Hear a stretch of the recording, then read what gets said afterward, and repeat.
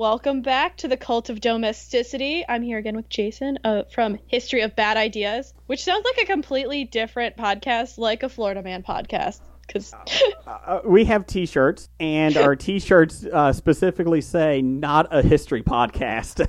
Basically, we started the idea years ago. One of my co-hosts worked in a movie theater, and we would preview the movies before they came out to make sure the film was okay. And every time somebody was doing something dumb on the film, we're like, the history of bad ideas, probably not the best thing to do that. And so when we were looking for titles for the show, my buddy's like, why don't we do that? And I was like, okay. And then about 5 episodes in, we're like, oh, crap. People think we're a history podcast. Damn it.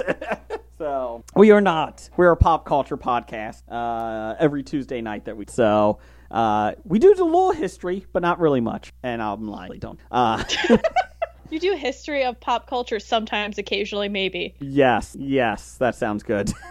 That should be the tagline. Sometimes, occasionally, maybe. Maybe? Maybe?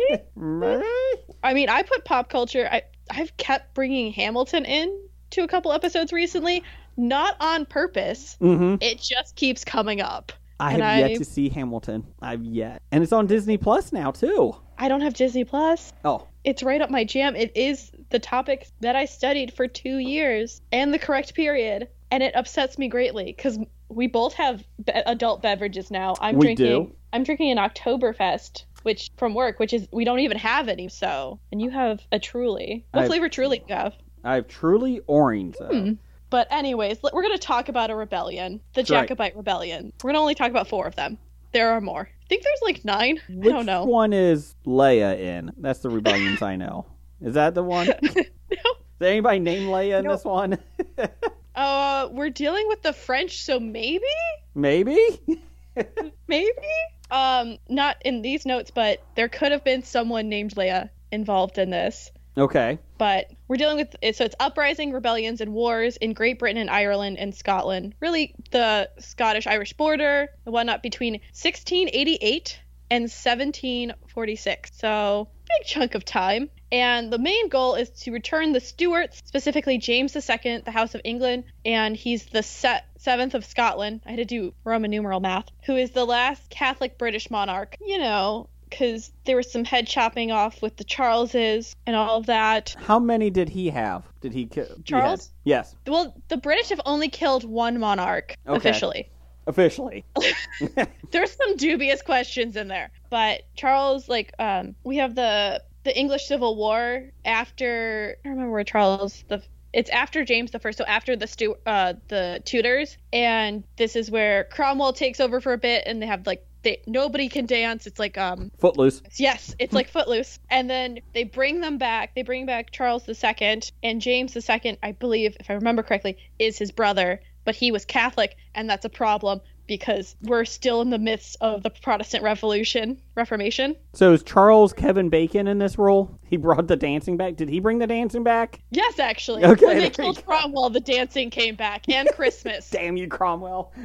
Cromwell literally took away Christmas. He was like, no, we are not doing this. And everybody's like, but Christmas, we like it. There's presents and a feasting. Who doesn't have, it's a good time. So the Stuarts get deposed during the Glorious Revolution, which was a bloodless kind of revolution. And it's really from James that we get the name Jacobite, because Jacobus is the Latin form of James, because, Latin.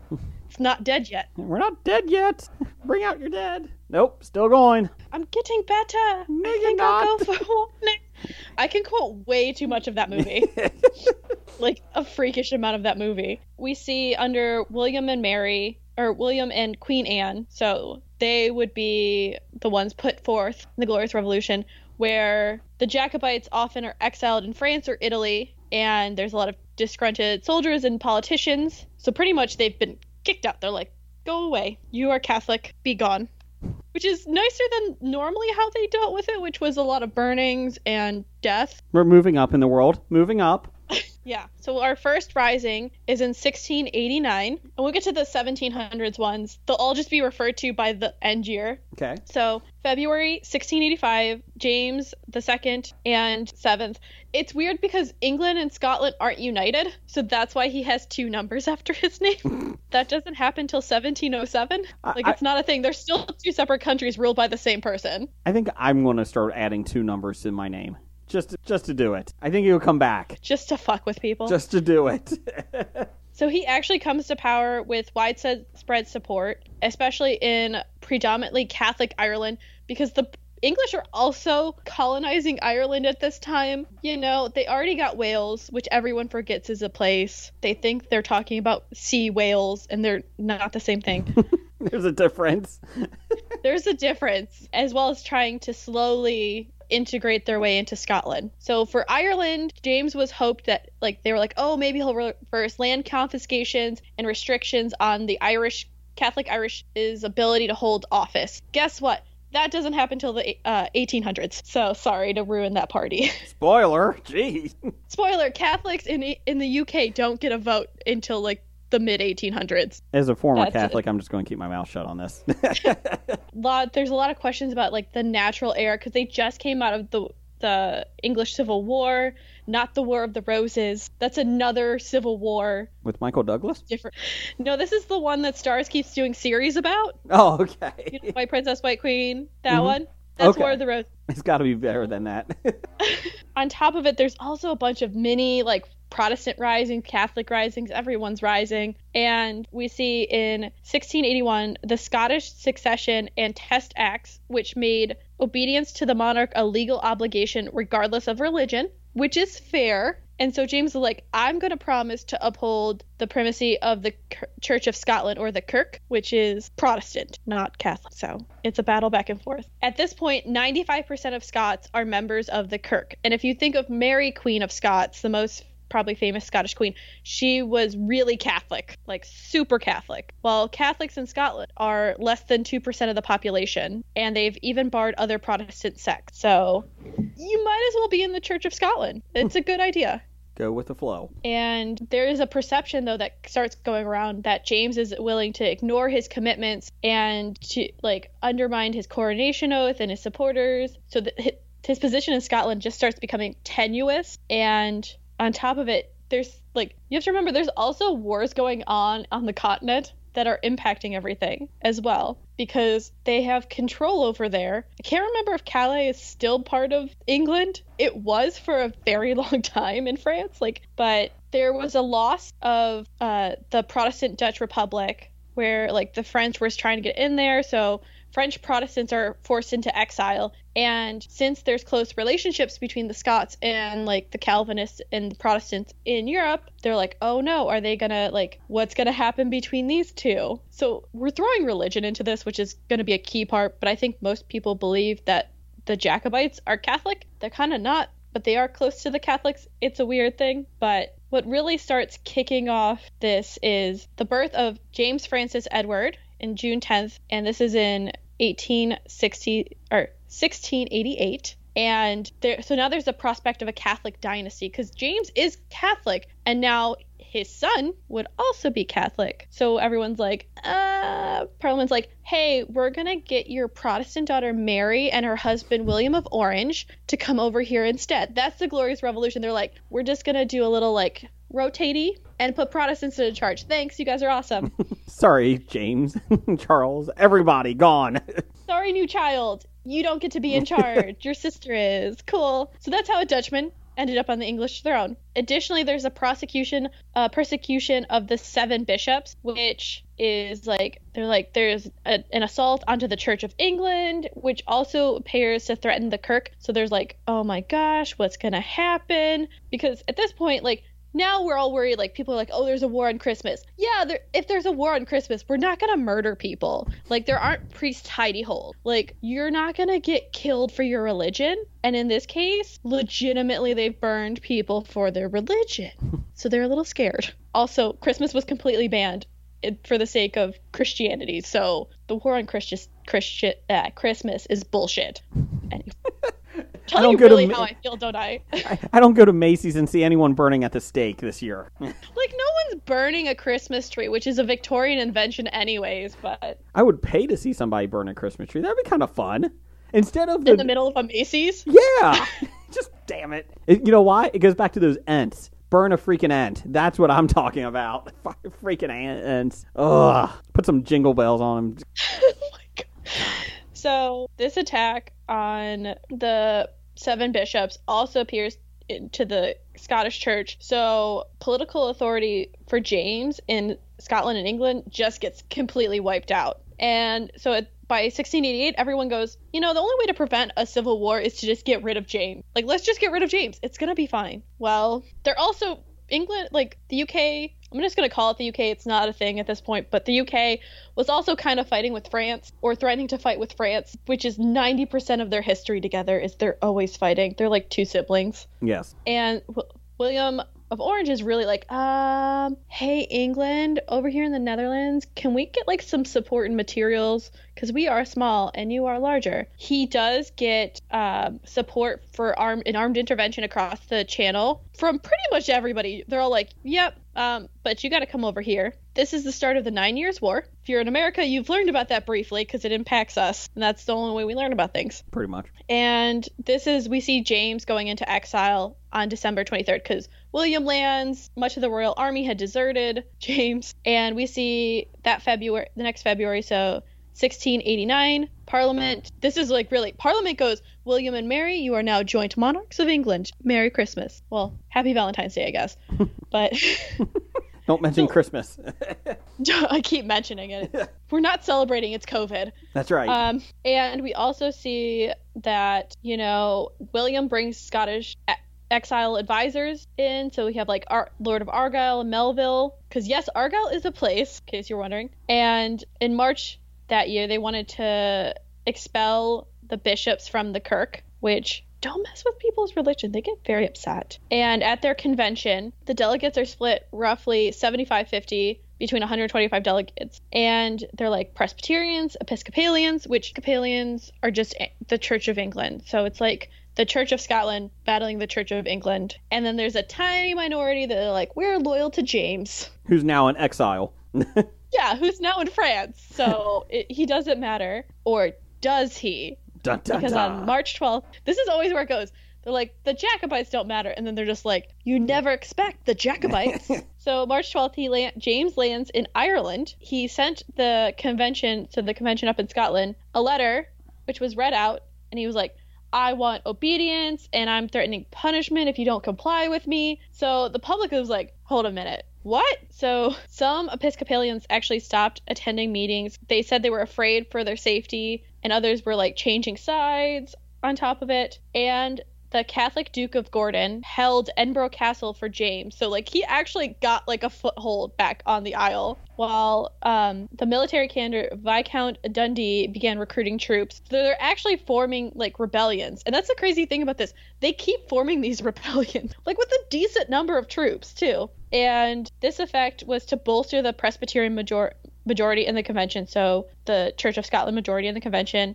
and it would meet behind closed doors, guarded by its own troops. April 11th, the convention actually ended James's reign and adopted the Articles of Grievances and Claim of the Rights Act, which would make Parliament the primary legislative power in Scotland. Again, they're still not a united kingdom. They're still 2 separate kingdoms at this point, like England and Scotland are separate, technically. Well, later on, the next month, May, William and Mary actually accept the Scottish throne, and they're like, this convention is now a full parliament. You're welcome.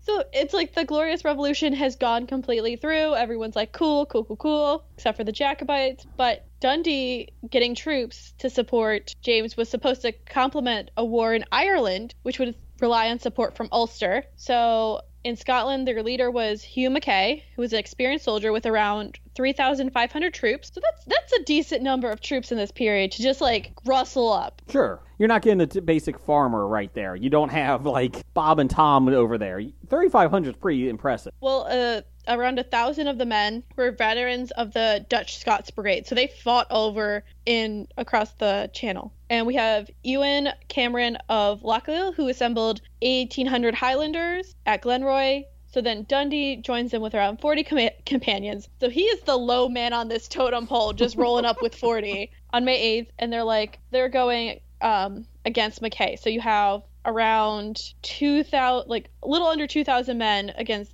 3,500 men. So you're a little...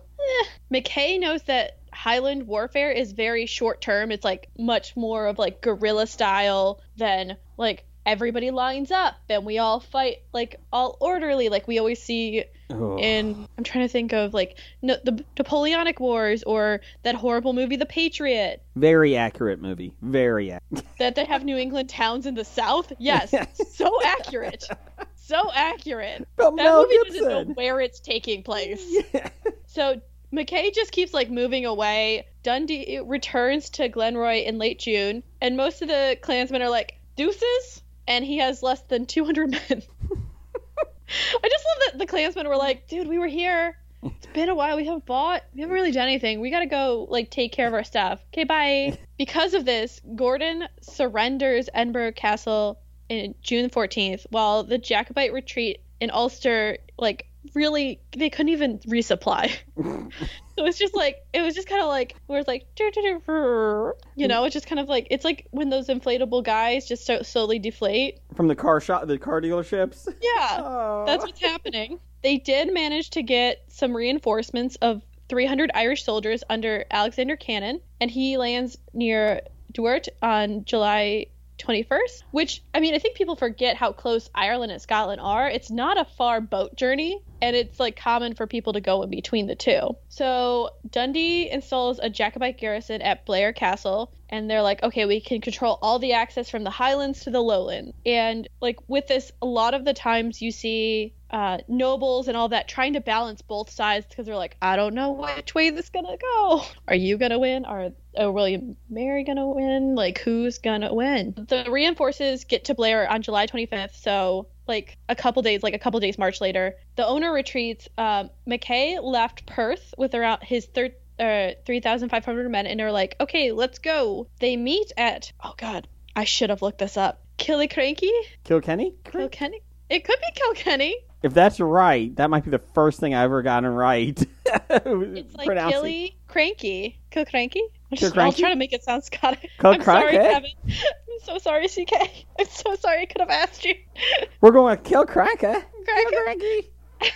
Home of Michael Caine. That's not accurate. That's not accurate. Not accurate at all. So they meet there 2 days later. The Jacobites actually win a resounding victory. They inflicted nearly 2,000 casualties on Mackay's army. So they're down to 1,500. I can't do some math. That's pretty impressive that they took away 2,000. Yes. It is their home territory, so they do know the land better. Mm. Also, their hatred of the English is very strong. But a third of the Jacobites were killed, including Dundee. So Alexander Cannon takes over as leader, but his options are limited. They don't have siege equipment. He can't capture a port, so they're shit out of luck. There's no chance of supply, and they have no cavalry. So they're like, what are we going to do? Mackay, on the other hand, he goes, okay, they're kind of shit out of luck. As long as I avoid another ambush, we should be good. So there was an assault on Dunkeld in August, which they got pushed away. The Jacobites have heavy losses. Cannon ends the campaign for the year and disperses his army. He's like, it's winter. It's going to be cold. Let's regroup later. Mackay actually winters in, like, he would go around and reduce Jacobite strongholds. So he'd go and search for them because he knows they're just going to be hunkering down and trying to, like, survive the winter. And he constructed a new base at Fort William, which was named after the new king, during the weather, which actually led to food shortages, which isn't good if you're trying to feed an army, because you kind of need bodies, because at this point you could kind of win wars by just throwing people at it. Like, that's what Stalin did. Yeah. It worked. You have enough people, they're going to take over, especially then. You're not worried about technology.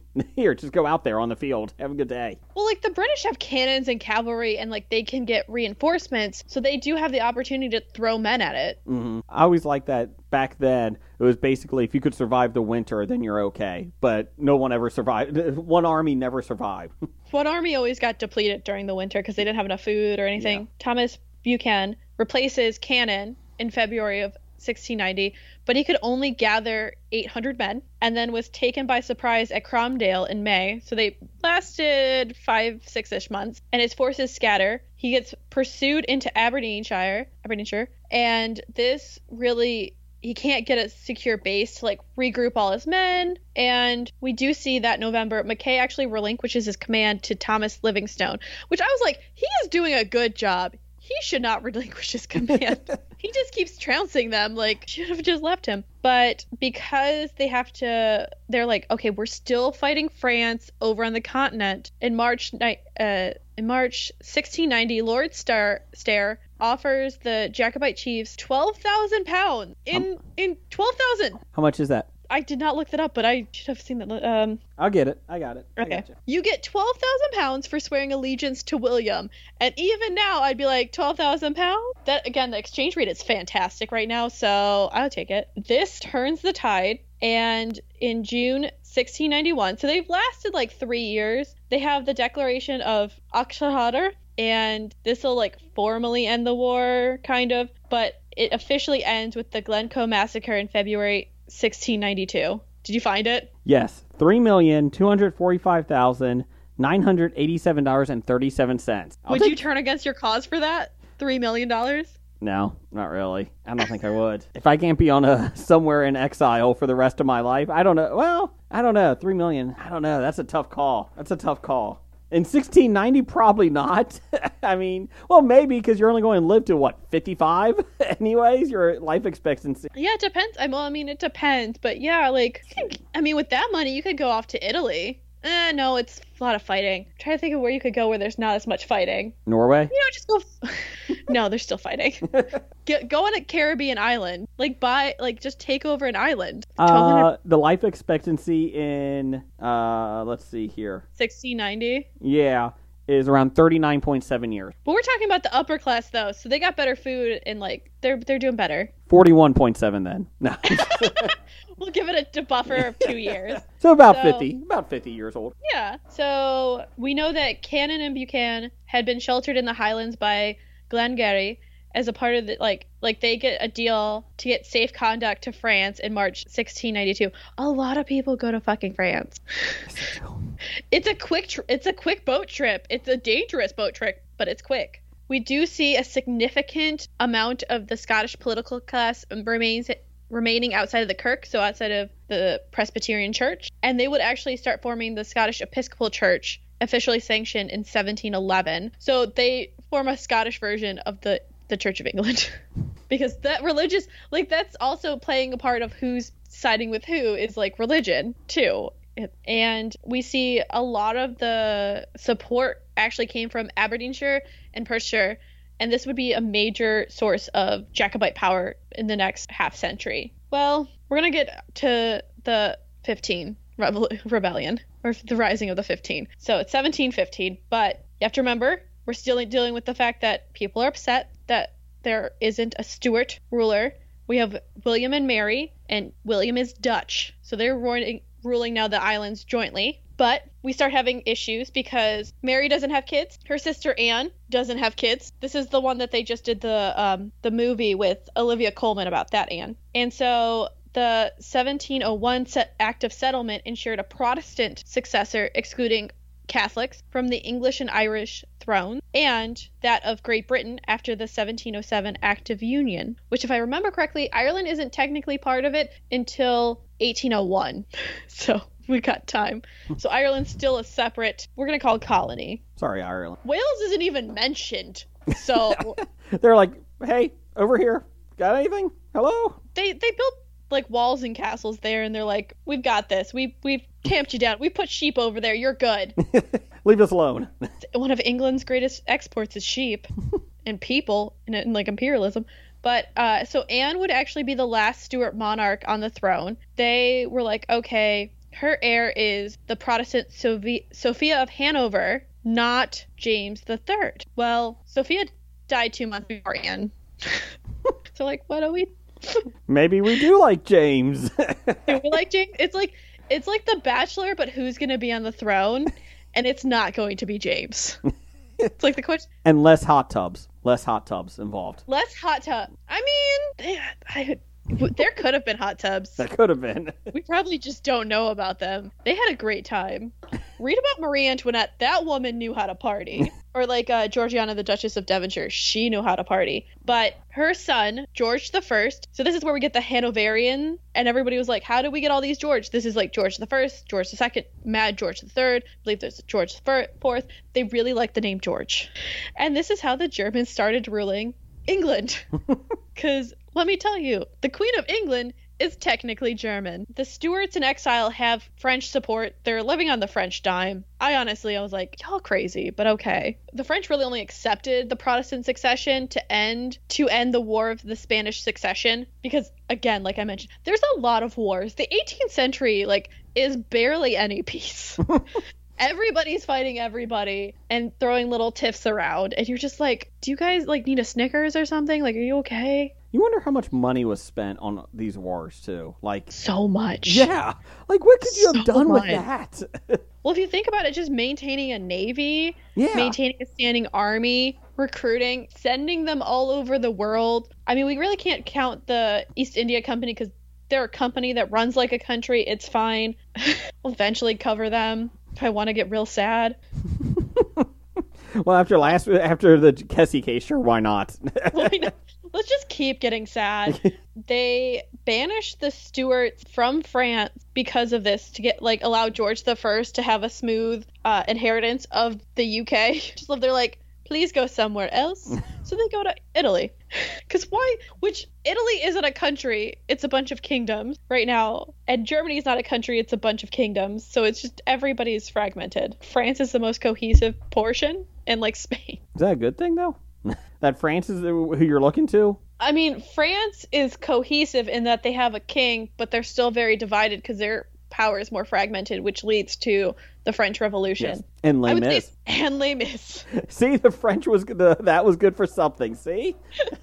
So, March 14th, 1715, baby James from before, goes to Pope Clement the 11th. I had to remember which side. I gotta read or Roman numerals again. It always throws me off. So he goes to the Pope and he's like, please help us take back our throne, and says, quote, it is not much of a devoted son, oppressed by the injustices of his enemies, as a persecuted church threatened with destruction, which appeals for the protection and help of its worthy pontiff, end quote.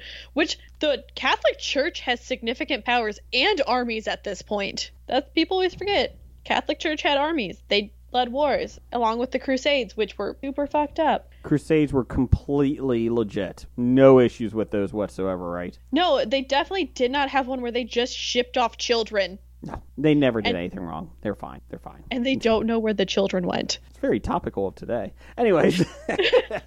So James in August wrote to, he's like, okay, I know that the great General Marlborough would come and help support me. So he writes to the Duke of Berwick, his illegitimate brother, and Marlborough's nephew. He's like, I think now is the time to go.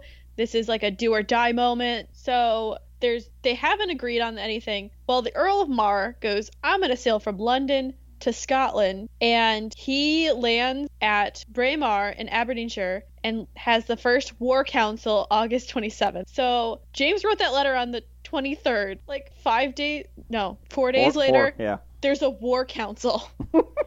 He gets shit done.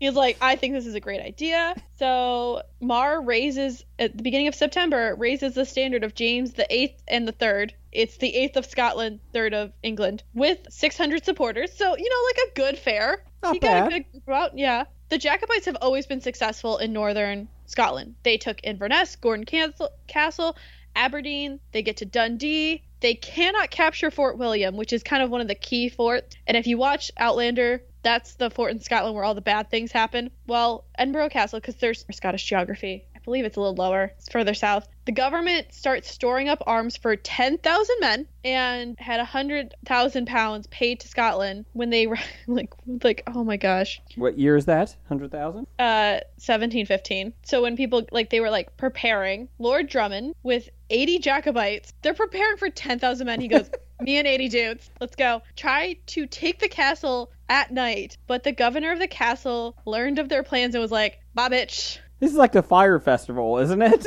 This is... But they keep, like, I understand, like, there's this passion. They're like, they want to take their country back. They want their rulers back. But it just gets sadder. That was 21 million. Just a light 20. The amount the British spent on this. 21? The amount the Scots got out of the Brits for this, bravo. Like, the well English, done. bravo. You did a great job.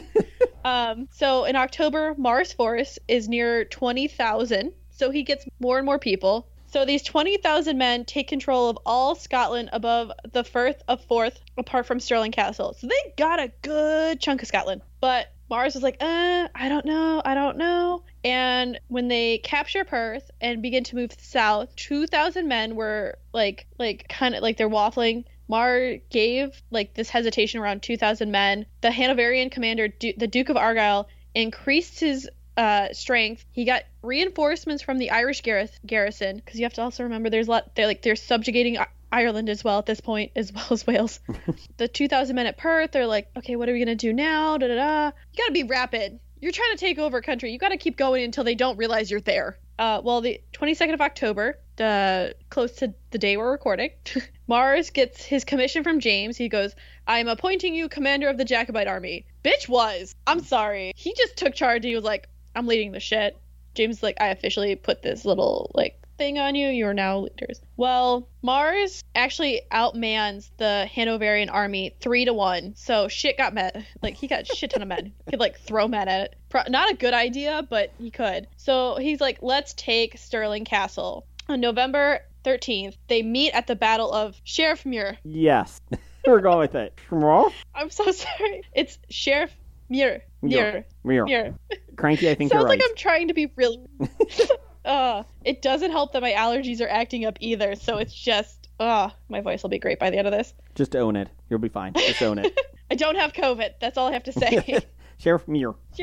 The fighting was really indecisive. You know, they keep going back and forth. So the Jacobites are at 4,000. Argyll, so the Hanoverians, are at 1,000. So you're like, easy enough. More men, you win. As the Jacobites advanced on Argyll, who is poorly protected, he didn't close in. He goes, I got this. You know, it's fine. Argyll lost 660 men, which would be 3 times as many as Muir. Or 3 times as many as Mar. But Mar's like, I'm gonna go back to Perth. Really like Perth. So the same day, Inverness surrenders to the Hanoverian forces, and like we just keep seeing them getting defeat, so they kind of are petering out. Meanwhile, in England, so there's another front to this war, this rebellion, because you bet they went into England. So there's a Jacobite conspiracy in Western England, which had 3 peers of the realm and 6 MPs, so 6 members of parliament. The government actually arrested the leaders, including Sir William Wytham, on October 2nd. And, you know,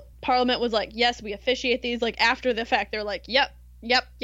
So this is where the government starts sending reinforcements to defend Bristol, Southampton, Plymouth, because they're like, they're afraid of a French invasion, basically, either from Ireland or from France, because they always are afraid that the French are coming from Ireland. And I'm like, they have to go all the way around. That is not the most easy way to get there. I guess if you're trying to surprise, but still, it never made sense for me. Oxford falls under government suspicion. The General Pepper led the dragoons into the city and arrested leading Jacobites in Oxford. So the main rising up in the west of England gets stalled. The secondary rising in Northumberland goes forth October 6th, which included Sir James Radcliffe, the 3rd Earl of Derwentwater. Go with it. I'm just laughing because I'm like, there's probably a perfectly natural reason for it being named that. And it's something near water. like you can see it. And William Widdrington, who is the 4th Baron Widdrington, and the future peer Charles Radcliffe, he would become the 5th Earl of Derwentwater. God, I love British names.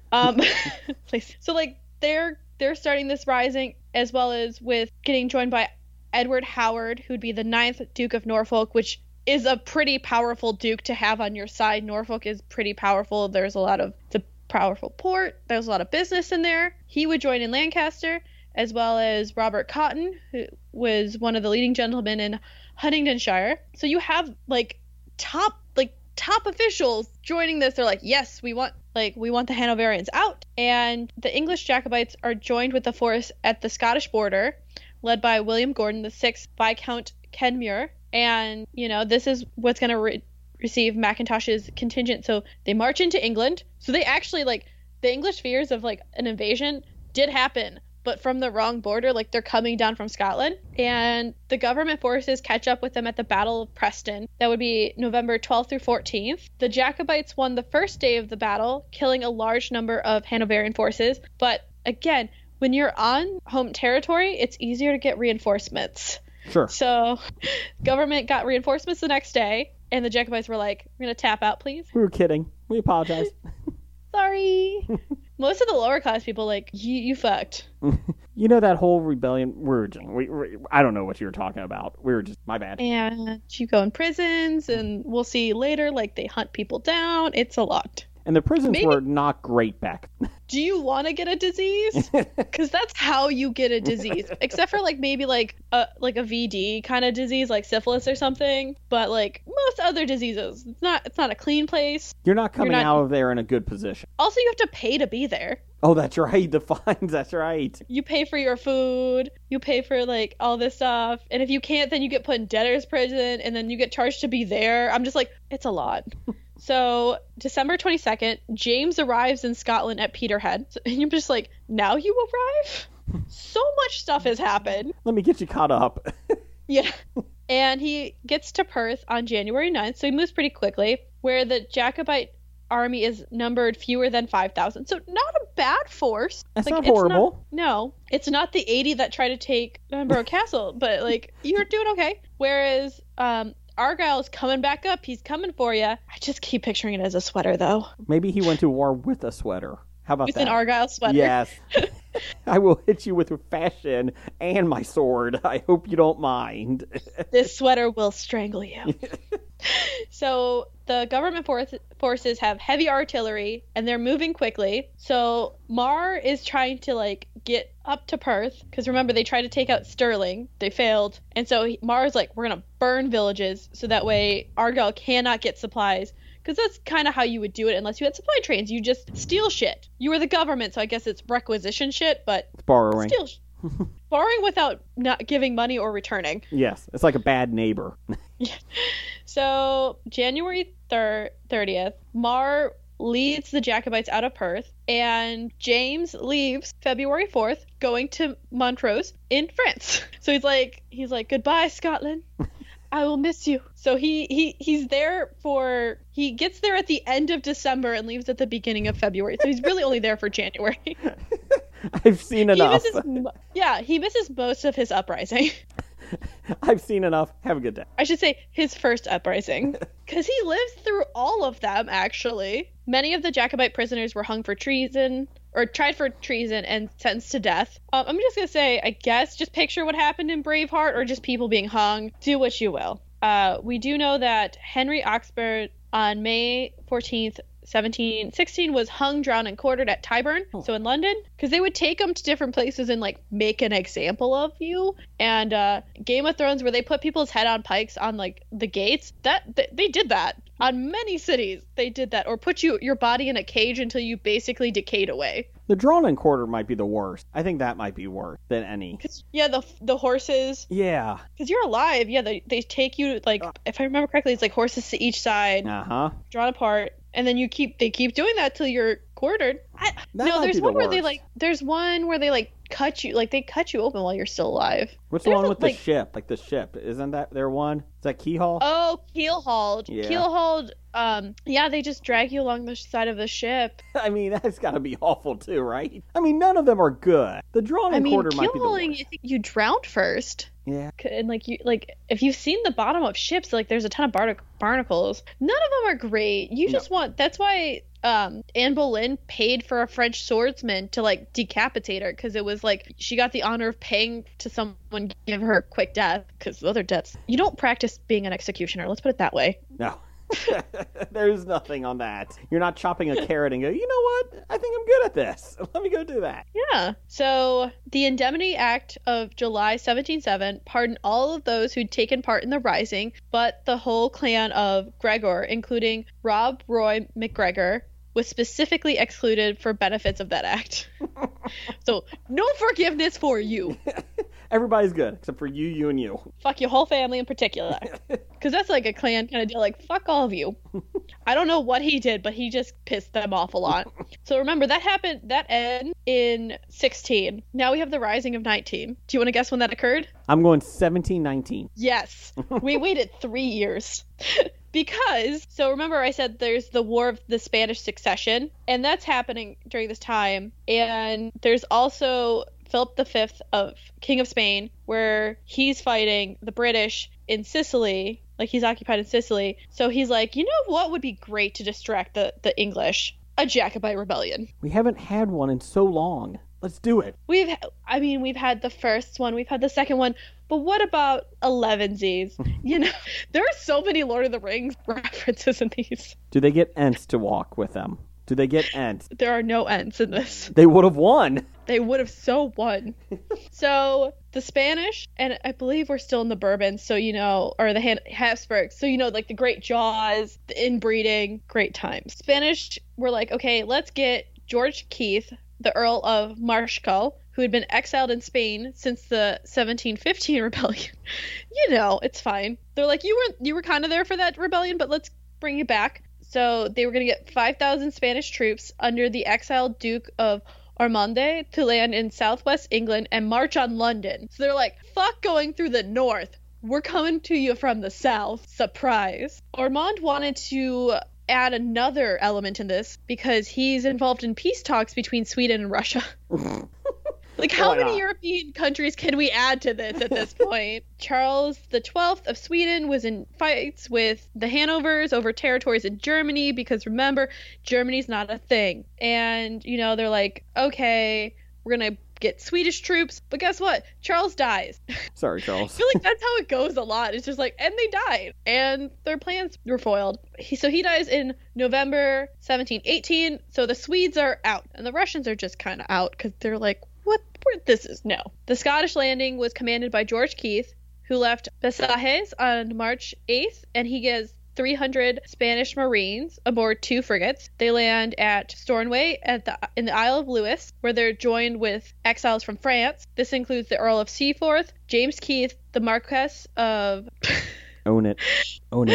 Tullibardine. Sounds good. Yep. George Lord Moray, and Cameron of Lochiel. So we've heard some of these names before. Like, oh yeah, they're back because they got kicked out. They're like the Rolling Stones of rebellions. They just keep coming back.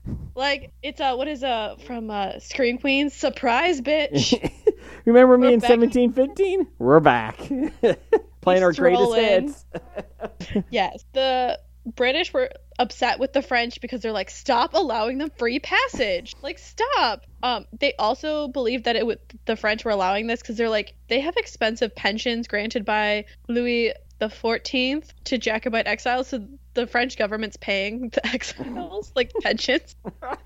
Fair. That's a lot of money. So like extravagant lifestyles, you know, you got to keep up. You got to have all the carriages. You got to go to the parties. The wigs. Oh, the wigs. So many wigs. So Tullibardine he's like, okay, we should wait until we hear from the Duke of Ormond. And Keith is like, let's take Inverness before the like they're aware of this. Well, Keith wins out and they land April 13th at Lochshaw.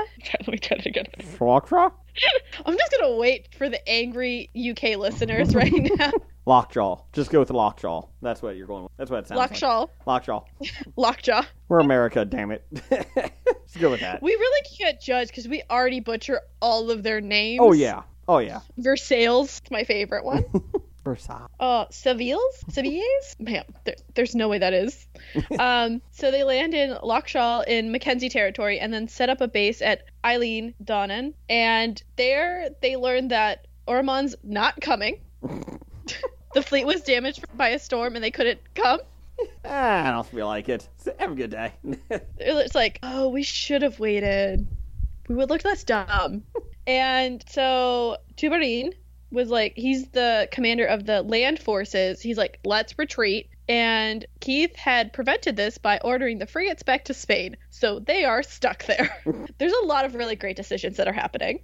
So they're like, well, let's go to Inverness. They get around 1,000 men. They have 400 Mackenzies, 150 Camerons, Spaniards, and other various groups. So this motley Goonies crew is going for it. It's like one big super group.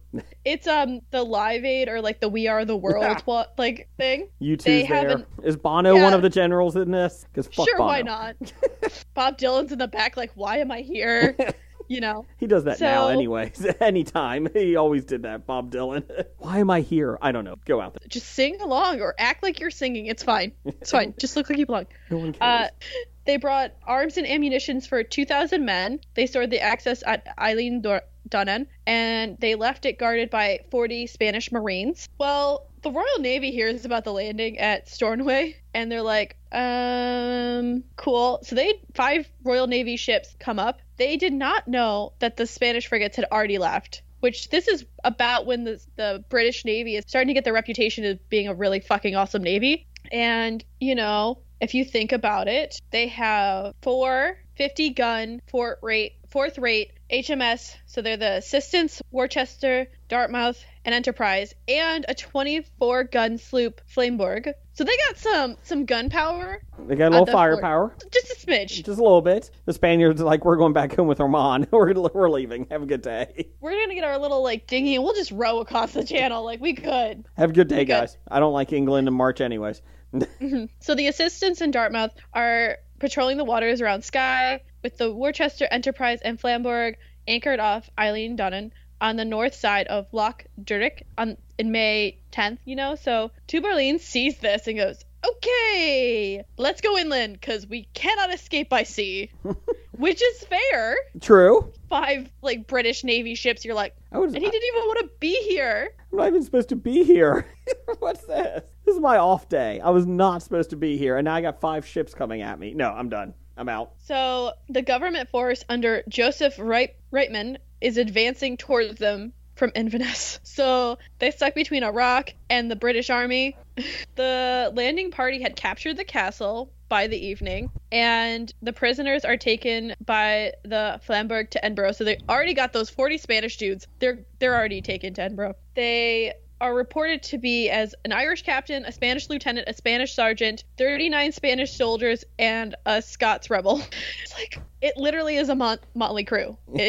So they had blown up the castle. The ships remained at Loch Durrick for the next 2 weeks, looking for the rebels, raiding the nearby town of Stromsferry and the island of Russay. Then we get to the Battle of Glenshiel. It's the 10th of June, 1719. This is the saddest one.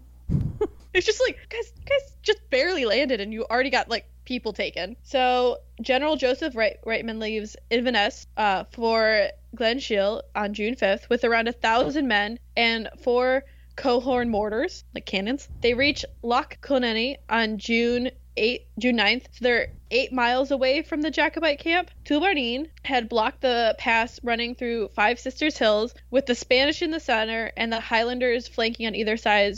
They built a series of trenches and barricades, so they're gonna lay Miz this shit. Reitman arrives around 4 p.m. on June 10th, begins the attack an hour later, so they're like, we got this, set up, firing their mortars at the Jacobite flanking position. The Scots hadn't encountered mortars before, because this is where we're starting to get more of a rapid invention of warfare tools, and Reitman's infantry advances up the hills to their lines, threw grenades to bomb them out of their position. I like it.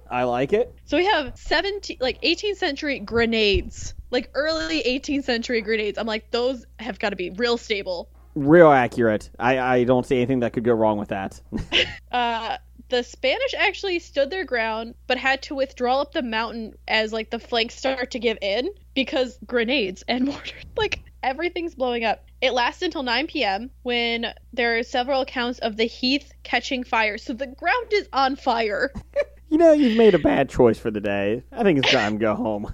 The heat, it's on fire. Just go home. So the smoke and the failing light actually allows for the bulk of the Scots to disappear. So they just vanish into the night. And the Spanish would surrender the next morning. They shipped the regular troops home because, they're just following orders. They didn't volunteer for this shit. Lord George Murray, Seaforth, and Tubarlene are wounded, but the Jacobite leaders actually managed to escape. Again. Well, I think the first time they just were like go into exile, like leave. Lord Carpenter, the commander in Scotland, advised the government in pursuing, like, he's like, don't pursue them. It's impractical. Just let them go. It's going to be more work. Because, again, they've spent so much money on this. And they're fighting other wars, and they have, like, colonies and all this shit. Like, they're colonizing America right now. These assholes over here that keep rebelling. Can we just pay them off? Pay them off. Just let them go.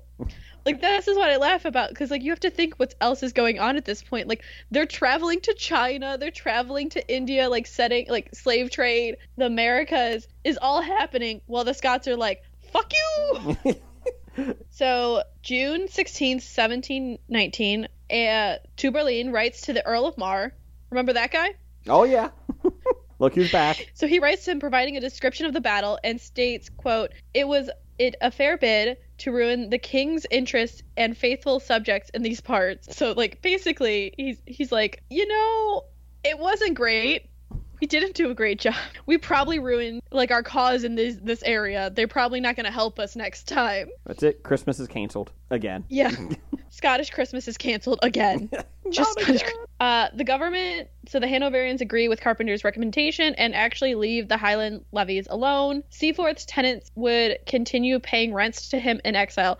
So, like, Seaforth is still getting money from Scotland. Like, his estate's still running and giving him money. They didn't do shit. The Mackenzies twice defeated attempts by the Commission of Forfeit Estates to collect them. So basically they were like, you no longer have these estates. And they were like, no. I just love it's like the balls to just do it. Be like, nope, we're going to come, like, because of this, you forfeited your estates, both at Glen Affric and Collebarn. And both times they were just like, no. I don't think so. And this really proves that the Highlands could not be governed without the cooperation of the clan chiefs. And really, when Seaforth returned from exile in 1726, so not even a decade later, guess who's back? The government could restore control in the Mackenzie's territory. So they kind of brought him back. They're like, we need your help. You guys don't listen to anybody besides each other. Yeah. We know. That's why you guys aren't winning. So many exiles actually accepted pardon. This would include Bolingbroke, George Murray. Others took service elsewhere. So George and James Keith both became Prussian generals, like Germany area. So that's the end of the Rising of 19. So we've hit 3. We still do not have a Stuart on the throne, a Catholic Stuart. And only once they made it into England. At this point, I think I would have just given up. Like, you know what? We tried a lot. We keep coming back. And maybe we should have some new blood in here. Maybe. Oh, we're going to get some new blood. It's not the greatest, but we're going to get some new blood. Okay, we got one more. We got it. I got this. We're going to win. We're going to win this time. We're going to win. This is probably the most famous. It's a Jacobite Rising of 1745. This is probably the one most people know of because, they left it alone for a couple decades. Like I said, 19th to the 20s. They got 25 years apiece. Everyone, shh, we all forgot about it. It's fine. It's fine. Till one drunk guy said, hey, remember that rebellion back in 1719? Fuck and those everybody guys. Slaps. I was going to say, remember that rebellion? Everyone slaps their hand over his mouth like, shut up. The English are outside. You know Keep what? your shit together. We're going to do it. Let's do it this time for real. Get the band back together. They do. But we got a new leader. Of course they do. Why not? It's no longer James III. No, it's James II, great-grandson, Charles III, a.k.a. Bonnie Prince Charles, a.k.a. what a weird dude. And, the real support in this is the opposition to the 1707 Union. Yes, I know. It's been a minute. But they bitter. And, so there was some opposition, but it's really, the economic benefit. They're like, money, obviously. What is it? Who said it? It's the economy, stupid. The economy plays a big role. If you can feed your family and shit and have nice things, people tend to not revolt. Correct. So we really see this marked in Edinburgh, which is where the former Scottish Parliament was, and in the Highlands. So the lowlands of Scotland, which are, some say, northern England. I don't, but, it's easier. It's not as hilly. There's more population there. What's Charles' plan? Oh, Bonnie Prince Charlie. He wants to reclaim the throne of a united Great Britain. So he wants to keep it united, but he's like, I should be on the throne, not that German dude. and rule on the principles of divine rights of king and absolutism. Remember, he grew up in France at the time of the Sun King, the guy who built Versailles. And so, like, that idea is really, really popular over there. Not so popular in England and Scotland. These ideas were rejected by the 1688 Glorious Revolution, and his, it just starts to he gets like insular advisors who are like long-term English or Irish Catholic exiles. So you have people who haven't been there in a while and they're like, this is a great idea. And he's like, yes, it is. That never happens nowadays. No, never. Never. This is different from Scottish Protestant nationalists who were the bulk of the Jacobite support in 45, who really opposed the Union, Catholicism, and arbitrary. It's going well. Just keep. Yep. You know that the picture where the dog's sitting in the fire and they go, it's fine? Yep. This is every planning meeting of this. Yep. It's fine. We see in 1743 the Treaty of Fontainebleau, or Pacte de Famille. Louis and his uncle Philip V of Spain, because Habsburgs just be fucking everybody. Literally be fucking everybody. Look up pictures of the older Habsburgs. Their faces be fucked up. They have a jaw condition named after them. Like, it's gross. So Louis and Philip V agreed to cooperate against Britain in an attempt to support the restoration of the Stuarts. So now they don't just have like Spain or just have France. They have the combined powers of Spain and France. Superpowers, okay. Super Catholic powers versus the Protestant powers. Which sadly, after the Reformation, is just how things start organizing, except for France and Spain still fucking hate each other. They're married into each other, but they still hate each other.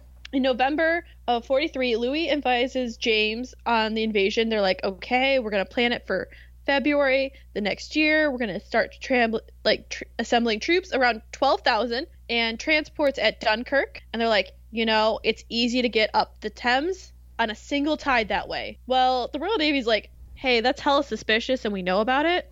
Which you never want to fight the Royal Navy anyways. Well, yeah, at this point they've already taken out the Spanish Armada, they have big battles under their belt. And, the French are like, okay, we're going to go in Brest and we're going to do they're basically putting in a show. They're like, we're preparing over here. We're preparing over here. The Royal Navy's like, dude, we patrol the channel all the time. Like, we can just sail up and down. It's cool. Thanks. You do you, though, sir. So, James III is chilling in Rome with the Pope. He is. Why not? I'll be honest, at this point, fuck this guy. I mean, seriously. So, Charles secretly joins the invasion force, but when the French Admiral Rocamou? Yep, that sounds right.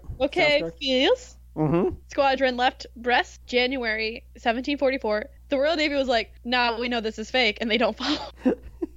That's awesome. So yeah, they're just like, nah. And the ships are chilling there too. They're like, nah. Naval operations against Britain actually take place in winter because the winds and tides make it harder for the British to actually have a blockade because of the winter storm. So they're like, it's the best time to do this, but that's their best defense. Remember in 1719, they couldn't get up to England to invade from the south because there was a storm and They had to turn around. That's also how they won against the Spanish Armada. The channel was just like, later bitches. Well, storms sank a number of the French ships and really damaged others. So Roquefils actually died. He was in the casualties too. So you're just like, March, Louis was like, cancel the invasion. Let's just declare war on Britain. Let's go. I like the idea of that. This rebellion's not working. Just do it. He's like, and Britain's like, that escalated quickly. Remember that small rebellion? Yeah, it didn't work. The French are just sitting over there flipping them off like, oh, fuck you. That's how I want to just picture them as the Monty Python knight taunting King Arthur. We already got one. And that's all this is. We already got one. Fuck you. Just chucking cows at them. You know what? I would have more respect for the French back then if they did chuck the cows at them. I would be okay with that. Right? August of that year, Charles makes it to Paris. And he's like, let's do an alternative landing in Scotland instead of near the Thames. And John Gordon of Glenbucket had actually proposed a similar plan in 1738. Because remember, I've skipped over a lot of them. These are the big ones. There's other ones that just happened. If you look at the main Wikipedia page, I think there's 9 Like, there's just a lot. And there's just, like, spontaneous uprisings and stuff. And you're just... But that plan had been rejected both by the French and James III. They were like, nah, that's a stupid idea. Well, Bonnie Prince Charles meets with Sir John Murray of Broughton, who is the liaison between the Stuarts and their supporters. And he's like, Charles, that's not a good idea. And Charles was like, it's a great idea. I'm telling you, I'm God's choice. It's a great idea. Well, I didn't realize how relevant that would be. A leader not listening to its advisors. Okay. Never happened. Never happens. Never. So Murray goes to the Scots with this, and they're like, okay, well, we can't do a rising without a lot of French backing, like a lot of men, a lot of like troops and all of that. And they're like, it's a gamble, but if the French will do it. So Charles spends the first months of 45 purchasing weapons. There was a victory at Fontenoy in April that like really encouraged the French authorities. They're like, okay, here's 2 ships, which if you think about it, that's really nice because those ships are fucking expensive. They're wooden ships. He got the 16-gun privateer Du Tillet and Elizabeth, which was I love this description, an elderly 64-gun warship, which probably means it's sailing. It's just real sketchy. It's seen a lot of action. Yeah, and they captured it from the British in 1704, which actually, for a wooden ship, that's an old fucking wooden ship. And it would carry the weapons and around 100 volunteers from the French Army's Irish Brigade. Because there'd be brigades of different, nationalities fighting in Europe because you would just go where the money was. So you'd be like, there'd be like French soldiers in the British Navy, like Irish soldiers fighting with the Italians. Like the Scots were well known to be hired out. It's a great way to make money and send it back to your family, or if you don't have opportunities. Well, July 1749, Bonnie Prince Charles arrives in Outer Hebrides and gathered support. And by September of that year, they managed to take Edinburgh without a fight. So they just stroll up. This is ours. Get out. This is ours now, yeah. The government maintains the control of the castle, and they crowned James III, his father, King of Scotland, with Charles III as regent. Fuck this guy. James isn't there. Fuck this guy. Seriously. James isn't in Rome. No. There, Charles publicly renounces the union with England, and Scottish leaders were like, what?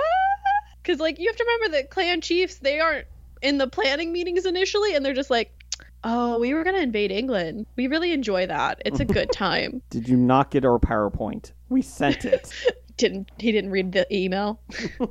They do invade England, so they're just going to claim it all for Scotland now. It goes actually pretty well. There's little resistance. They get several forts, small towns, a number of cities. But the Jacobites are like, hey, the locals aren't joining us? Interesting. There are even little support from cities that were strongholds in the 1715 uprising. 3 men joined from the town of Preston, which had been a major source of support. Manchester is an exception and sent several hundred men to the cause. I think Manchester just is like, fuck the southern England, fuck London. But the Jacobite leaders realize, hey, if we're cut off from Scotland, the further south we go, this is a bad idea because that's where all our actual support and supplies are. So they decide to retreat north, and ultimately this does nothing. It accomplishes little, except for pissing off the English more. So they go back to Scotland. They're like, okay, we got to settle in our position. And they managed to keep taking towns that had troops loyal to George II. Because at this point, we're on the second George. This is how long they were still fighting.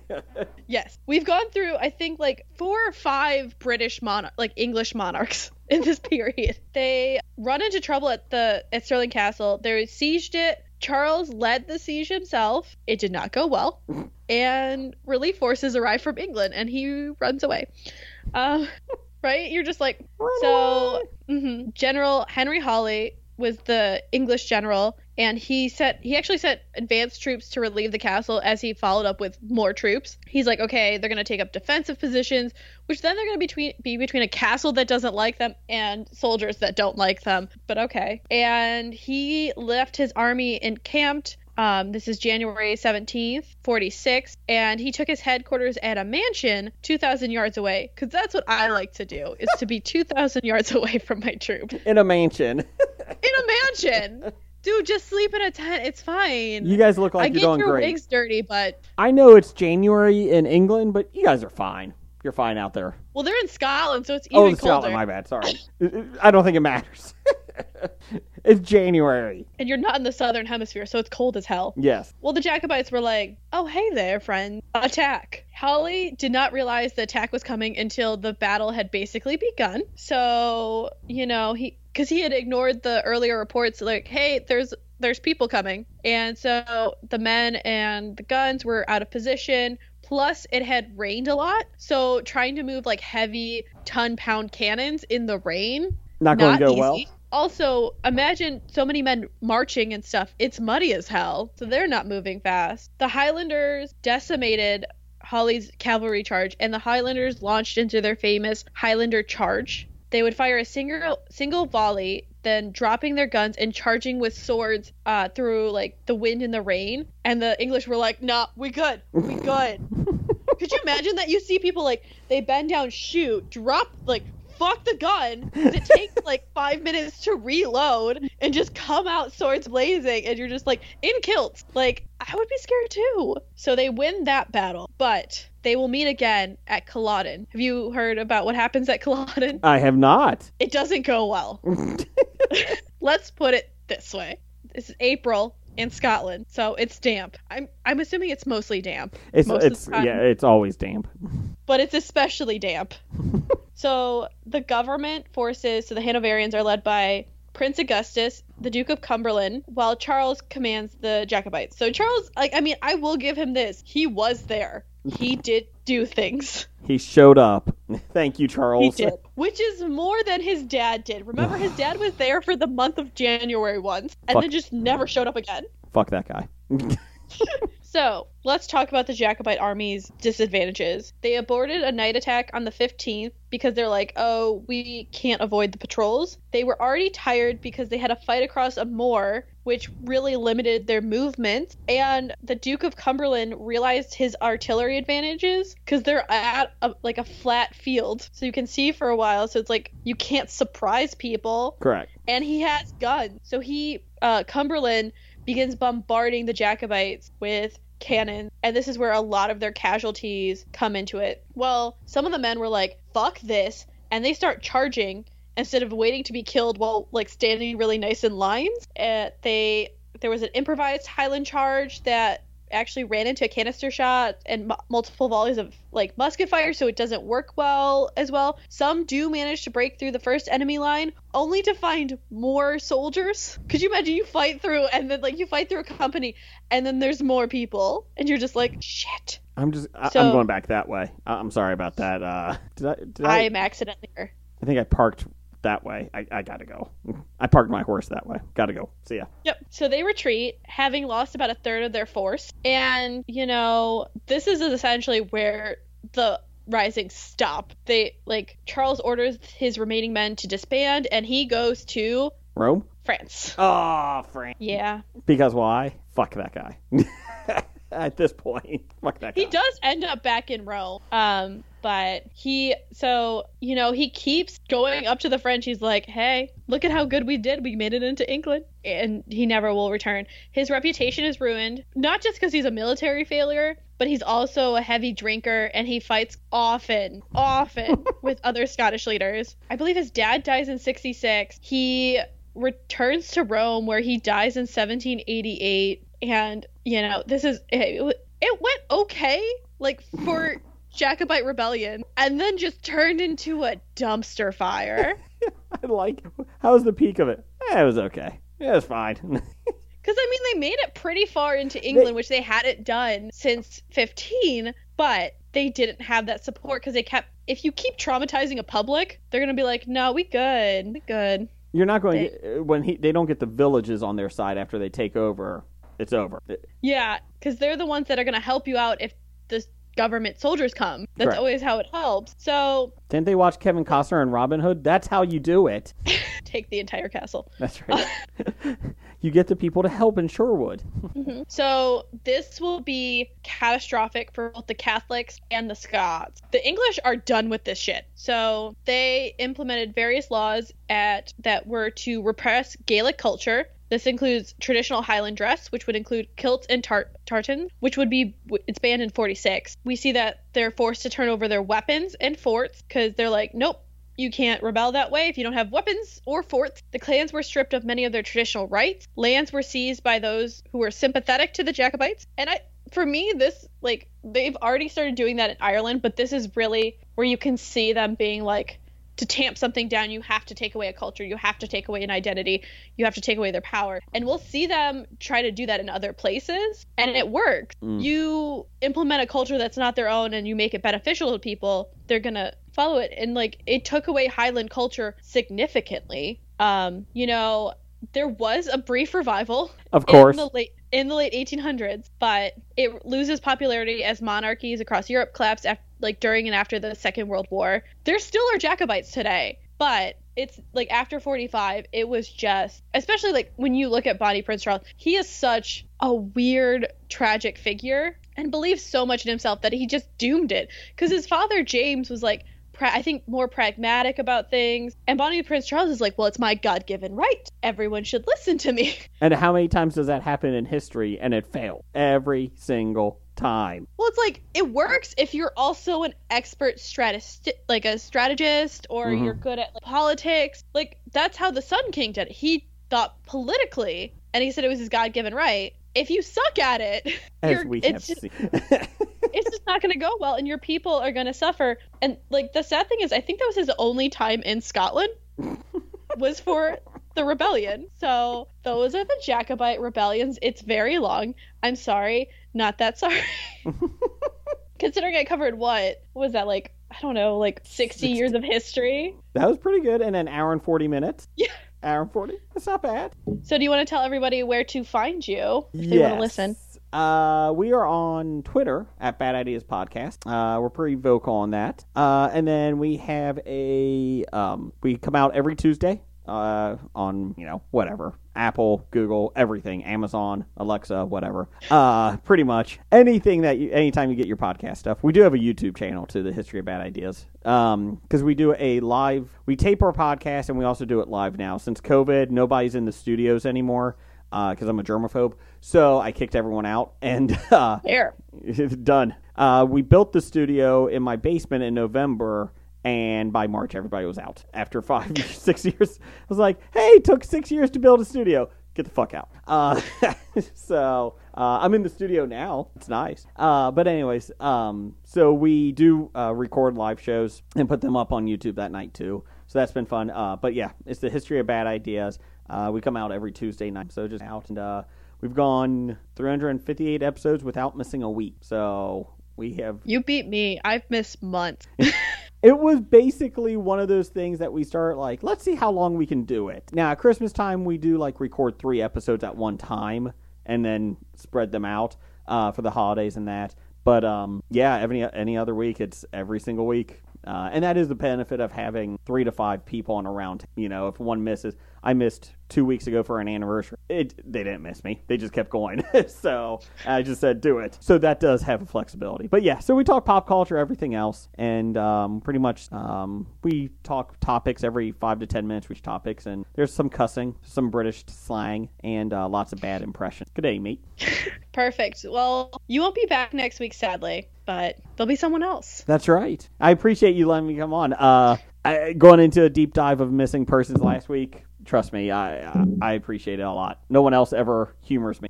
You're welcome to come on and talk missing persons anytime. I love debating these things. I got another one I'm working on. I'm going to let you know. So. Okay. Hey, everybody. This is Jason. And Jeff. And Blake. And we're the History of Bad Ideas podcast. And if you like hearing geeks talk about Fisto from He-Man, or zombies, or dragons, or zombie dragon, I was given copy to read, but it's a piece of crap. So if you just like any geek or any fun stuff, listen. We drop every Wednesday on iTunes, Stitcher, Tangent Bound Network, or WeBeGeeksPC.com. Oh, God, I'm out. And remember to wear a coat. Hi, everyone. I'm Daniel. I'm Holly. And we are the host of Murd Up, a murder story podcast. It's just me reading murder stories to Daniel that he knows nothing about. Nothing at all. Like Jon Snow. So I'm just like, what? and Are You Serious? And a whole lot more. It's one case per episode, and it comes out every Monday. You do not have to be a true crime fan to enjoy. That's right, I'm not, Yes. but I enjoy it. But if you are a true crime fan, that works too. There it is, Murd Up Mondays, murduppodcast.com. See ya. Peace! Domesticity. We're available on all podcatchers. Remember to rate, review, subscribe to help spread the word, or just force other people to listen to it. Our Facebook and Twitter are at Domestic Podcast, and our Instagram is at the Cult of Domesticity. We also have podcast merch at Threadless. As well, if you want to support us financially or show some appreciation, we have a PayPal tip jar and a Patreon, which has some pretty great perks. Any topic suggestions, feel free to email us at domesticpodcast@gmail.com. Remember to stay domestic and cult free.